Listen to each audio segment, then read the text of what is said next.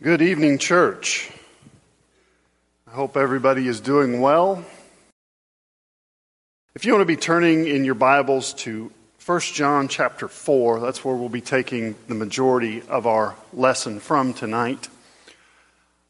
As Doug said, my name is Sean Clothier. If you don't know that, don't worry. I don't know your names either, so take that for what it's worth. On July 7th of 1967, the Beatles released a song that had a very unique message, one that resonated with the counterculture of that time. And the title was All You Need Is Love. And it was a very simple verse, or a very simple song, very repetitive. I looked at the lyrics earlier today. Love was probably mentioned 50 times, it seems like. A lot. And they'd said that they wanted to keep it simple because when the first singing of it publicly, it was via satellite and went to multiple countries. And so they said they wanted to be a simple verse because they wanted a message to be out there that even the people that maybe weren't English-speaking countries would understand and that it would resonate with. I think it's interesting the fact that they stumbled across such a biblical theme, if you will. Their manager, Brian Epstein at the time, was quoted as saying, "The nice thing about it is that it cannot be misinterpreted. It is a clear message saying that love is everything." It's hard to argue with, especially in light of Matthew chapter 22. Matthew chapter 22, Jesus is being quizzed, basically. He says, "What's the greatest commandment?" Jesus' response is, "You shall love the Lord your God with all your heart, and with all your soul, and with all your mind. This is the great and foremost command. The second is like it. Love your neighbor as yourself."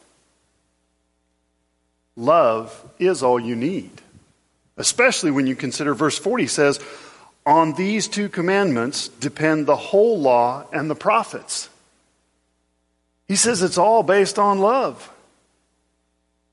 So when they said, all you need is love, in some way they were right. Now granted, I don't think they understood the biblical concept of love. But what they spoke was truth. Tonight, in 1 John chapter 4, I want to look at how love works on us, how it's manifested in our lives. We've got 4 points, and then the lesson will be yours. The first one is love is a relationship. 1 John 4:16 says, "We have come to know and have believed the love which God has for us. God is love, and the one who abides in love abides in God, and God abides in him." That's almost a tongue twister, isn't it? But more than anything, it's a math problem. That's a math problem. I want you to go back. For me, it was freshman algebra, right? Freshman algebra, my freshman year in high school. And I want you to think back. You remember that term, the transitive property? All you engineers out there shaking your head. Yeah, transitive property. If A equals B and B equals C, then A must equal C, right? That's kind of what he's talking about here. It's very similar. He says, God is love. If God is love, and I love God, then love must abide in me. Right? Remember, up and down is yes, side to side is no. There we go. I got an up and down. We're good to go. All right. So, and that's relationship, isn't it? But the question that brings up is, what does it really mean to abide in love? When we look at that term in the Greek, the term has to do with affection or being kind. But what does that mean? If my love, does my love exist in a vacuum? I love my wife. Does that love just exist in my head? Now, I'm not saying that my head is a vacuum, okay? That's not what I'm saying. So, stop right there. But when I say I love my wife, does that mean that I just go around thinking good thoughts about her? Am I just thinking good thoughts all day long? I love my wife. I love my wife. I love my wife. And that's the extent of it? It better not be. Otherwise, I'm not going to have my wife very long, am I? If I love my wife and I abide in love, that means I'm expressing my love to her. I tell her, honey, I love you. I say nice things to her.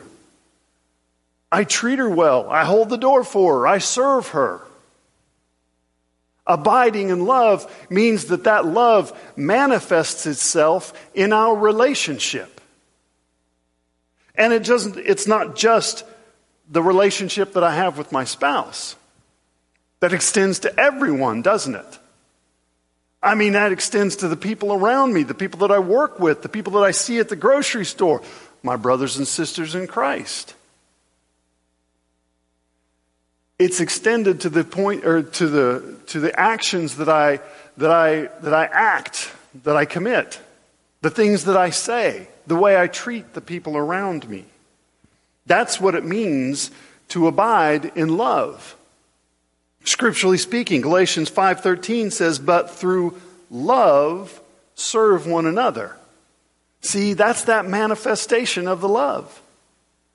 We serve one another with joy, I might add. That's a whole nother lesson though, right?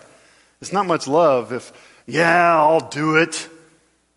And then I do it grumbling to my wife, right?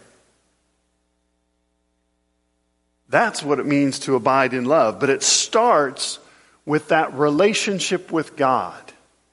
If I don't know God, if I don't have that relationship with God, I'm not going to have a biblical love in my life, in my heart. So, love is a relationship. 2, love removes fear.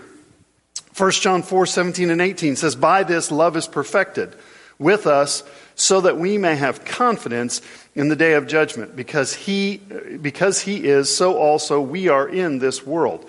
There is no fear in love, but perfect love casts out fear, because fear involves punishment, and the one who fears is not perfected in love." He says, so we can have confidence in the day of judgment. Confidence is an amazing thing, isn't it? Confidence, whether we have it or not, impacts our lives. It impacts the decisions that we make. Guys, think back, high school maybe, that really good-looking girl in your English class, you wanted to ask her out. No, couldn't do that one. Just didn't have the confidence. Or maybe you did have the confidence and you swaggered up there and asked her out. Confidence matters. Have you ever wished you had more confidence? More confidence to say something that you wanted to say? More confidence to do something that you had always wanted to do? Confidence impacts our lives. You ever been in an argument? It impacts what you say, doesn't it? If you're confident about the facts, you say things like, I know. If you're not so confident, you say things like, I think. It's like last week, I was in a discussion with Luke Campbell about Oklahoma University, about how bad the football team is going to be once they go into the SEC. And I was telling Luke, I said, Luke, they are going to be terrible. I know they're going to be terrible. Luke's response was, I think they're going to be good. Okay, nobody laughed at that. Not even Luke laughed at that. Wow. Luke didn't say that, by the way. Luke was just as confident that they were going to be good as I am confident they're going to be terrible. But it impacts what you say. It impacts how you say it. He says that he wants us to be confident on the day of judgment. He wants us to lead confident lives. Have you ever lived in fear? Have you ever known a moment when you thought, I'm lost? I think we probably all have. I think back to that time when I was thinking about becoming a Christian, when I was thinking about putting Christ on in baptism. I can remember, this was way back in the 80s. And Pete Newell, a kid in class, he started talking about how he thought the AIDS epidemic was something to do with Revelation. And I didn't think Pete knew anything about Revelation, but it started me thinking. It just started me thinking about being lost and being saved. And I thought about it. Finally, one night at work, I used to work at Gibson's up in Newton, Kansas, at the department, whatever, the Walmart, small town Walmart, basically is what it was. And it hit me. And I thought, I'm lost. I need to be saved. And I think it was like a Thursday night. And I called my mom and dad up at my break. I said, tonight, after work, I want to get baptized. And back then, there were no seatbelt laws. I put my seatbelt on. I was concerned. I was like, if I die between here and the church building, I'm lost. Fear. God doesn't want us to fear. Once we've been baptized, he says, you're walking with me. 1 John 5:13 says, these things I have written to you so that you who believe in the name of the Son of God, so that you may know that you have eternal life. He wants us to be confident. He wants us to be confident as we walk with him that we are saved, because that causes us to live differently. It causes us to live in a bold way. Paul prayed that he would have boldness. We should have boldness because we know that we are saved because of Christ and because of the love of God. 3, love removes all of my excuses. When you were a kid, did you ever get caught fighting with your sibling? You were just back and forth. Mom yells, what's going on out there? She grabs you. Somebody gets grabbed by the ear. Maybe both of you are grabbed by the ear and hauled in, right? Said, what's going on? What is your immediate answer? Your instinctive answer to get out of trouble? He started it. Right? You guys, these are all giggling down here. They know it's true. Throw your brother, throw your sister under the bus. They started it. Because it matters. And on some level, now moms and dads probably don't pay attention. I don't care, I just don't want the noise. They probably don't pay attention. But on some level, it does matter who started it. In 1 John 4:19, it says, we love because he first loved us. You see, he started it. He started it. He started loving before we started loving. Romans 5 at verse 6 says, for while we were still helpless, at the right time Christ died for the ungodly. For one will hardly die for the righteous man, though perhaps for the good man someone would dare even to die. But God demonstrates his own love toward us in that while we were yet sinners, Christ died for us. Christ died for us. He started it. He loved us when we were unlovable. And that's significant, isn't it? Because that's not the way I want to love. That's not the way I want to love someone. The way I want to love someone is I want to find you, I want to meet you, I want to know you and get to know you when you got it all figured out. When you've got all of those annoying habits that drive me crazy, when you've got them all worked out. Then once you're perfect, I want to get to know you then. Is that the way it works? That's not a very good way to love, is it? If that's the way that it worked, none of us would have any relationships, would we? None of us would have any friendships. None of us would be married because nobody's got it all worked out. And God shows us that. He says, you haven't got it worked out, but I'm going to love you anyway. I'm going to love you anyway. And thank the Lord, literally thank the Lord. That's how he chose to do it. Because if he loved the way we want to love, we'd have never been saved. We'd all still be in our sins. But he started it. And because he started it, what does that do to my excuses? It takes them all away. It takes them all away.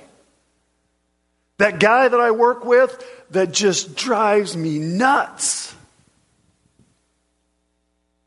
Gotta love him.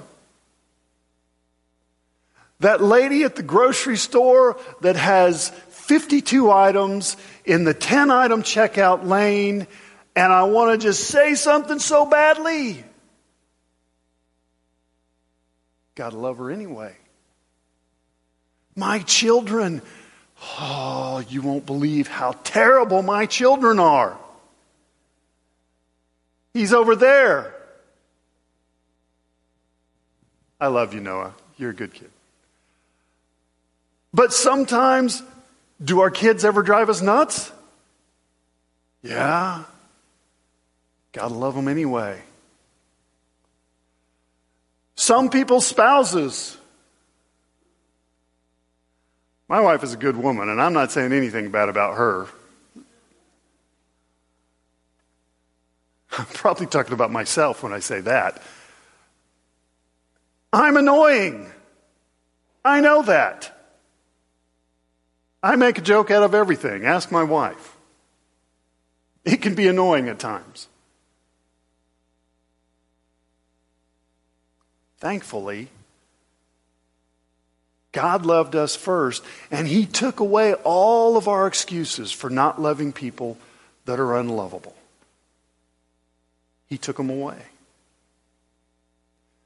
That's what love does. And again, I'm so thankful that he started it. Finally, love guides my life. 1 John 4 verse 20 says, if someone says, I love God, and he hates his brother, he is a liar. For the one who does not love his brother whom he has seen cannot love God whom he has not seen. And this commandment we have from him, that the one who loves God should love his brother also. We got to love our brothers. And I know this is probably a little bit redundant, but it bears repeating. It bears repeating. How many times in the church do we have the expectation that our brothers and sisters that are in Christ, well, they should be better than that? Have you ever thought that? Well, they're Christians. They should know better than that. Man, I'm telling you this. Those of us that are in here, we're just as screwed up as everybody else out there. Now, I hope we're moving in the right direction. We're growing. Maybe we're getting past some of that stuff. We've put away some of the things of the world. But you look around, hey, we getting as much jams as anybody else does. We're just trying to grow closer to him. You know, you've got AA and all those other A's. You know what? We're SA. We're Sinners Anonymous. We're just trying to get it worked out, right? That's what it should be. And we just got to love one another. In Matthew chapter 25, Jesus speaking says, "Then the king will say to those on his right, 'Come you who are blessed of my Father, inherit the kingdom prepared for you from the foundation of the world. For I was hungry, and you gave me something to eat. I was thirsty, and you gave me something to drink. I was a stranger, and you invited me in. Naked, and you clothed me. I was sick, and you visited me. I was in prison, and you came to me.'" That's love in action, isn't it? That's love in action. That's doing the things that we should be doing. That's love being manifested to those around us. And there's some pretty crazy things going on there. He's talking about people being in prison. Tell me things don't happen to Christians too. Tell me life doesn't go astray. And the thing that I love about it is they were oblivious. The people that were doing this were oblivious in some ways. Because what he say in verse 37 says, "Then the righteous will answer him, 'Lord, when did we see you hungry and feed you, or thirsty and give you something to drink?'" They said, when did we do this? And what's his response? "We did it for those of mine. That's when you were doing it for me." It was like they were just going about their lives as Christians, doing what they thought they were supposed to do as Christians. And they just did it. And when Jesus said, "You're doing it for me," like, what do you mean? You were doing what I asked you to do. And that's the goal, isn't it? That's what we're supposed to be striving for. 1 Timothy 1:5 says, "But the goal of our instruction is love from a pure heart and a good conscience and a sincere faith." See, the love is we are growing in our love for the Lord, and we're desiring to do what He wants us to do, and we're growing in our love for the lost and for His church. And because of that, just the natural activities that occur when love is in our lives is just service, serving. I'm not saying we don't have to push ourselves sometimes. I'm not saying that. But I think when we're going about the business, it's just going to become more and more natural that that's just what we do. We love people and we serve them. That's that love that's growing within us. I mentioned, we talked earlier about perfect love drives out fear. If you're concerned about that, though, this will kind of relieve you. Because how many of us? Okay, I want someone to. Normally when they say hold up hands, they really don't mean it, right? Just keep your hands down. This time, if you believe that you are perfect at loving, raise your hand. That's kind of that one kid right back there raised his hand. I cannot believe that. We're not perfect at love, are we? But listen to what it says. 1 John 4:12 says, no one has seen God at any time. If we love one another, God abides in us, and His love is perfected in us. It's not us being perfect at love. It's the fact that we do love, and that love process is completed. We love God. If we love God, we should love our brothers and those in the world. If we don't love God, it's not perfected in us. If we don't love them, it's not perfected in us. It's completed, it's perfected when we love God, and because of that, we love others. That's the perfect love that drives out fear. I just wanted to close out that loop. And I think that's also why 1 Peter 4:8 says, above all, keep fervent in your love for one another, because love covers a multitude of sins. It covers a multitude of sins. I'll close out with John 13:35 says, by this all men will know that you are my disciples if you have love for one another. All you need is love. The Beatles, I know that they had no idea of how profound what they were saying really was. I mean, I'm sure they thought, "Yeah, this is really great. This is really great. This is what we need in the world." And I'm sure they believed that. But what they didn't understand is it goes far beyond this world into eternity. That's the concept that they were talking about, that they didn't even know. All you need is love. Church, let's start working on our love. Let's start working on loving one another the way Christ loved us when he died on that cross. I'll offer up an invitation. I know I'm going to close out with a prayer here in just a second, but if you are struggling with sin, if you're struggling with something in your life and you need prayers, I know we've got one elder in here, but find anybody. You find me. I'll help you find somebody that knows what they're talking about and help you out, but find somebody. If you need to put baptism on, or Christ on in baptism, and you know that it's time, don't wait. Don't wait to do it. Let's take care of it now. Let's close out with a word of prayer. Father in heaven, we come before you. We thank you so much that you love us. Father, all too often I think we take this and don't incorporate it into our thoughts and our actions in our daily lives. We know it, but we don't really let it touch our hearts the way we should. Father, soften our hearts. Let it touch us. Let it change us. Help us to focus daily on what an awesome God you are and what an amazing sacrifice you made on the cross. The fact that you were willing to give up your son that was completely and utterly sinless, that always did what you want, that he paid the price for our sins and gave us that opportunity to be with you in heaven. Father, we just want to be better for you. And if we don't want to be better for you the way we should, help us. Change our hearts so that we do desire that.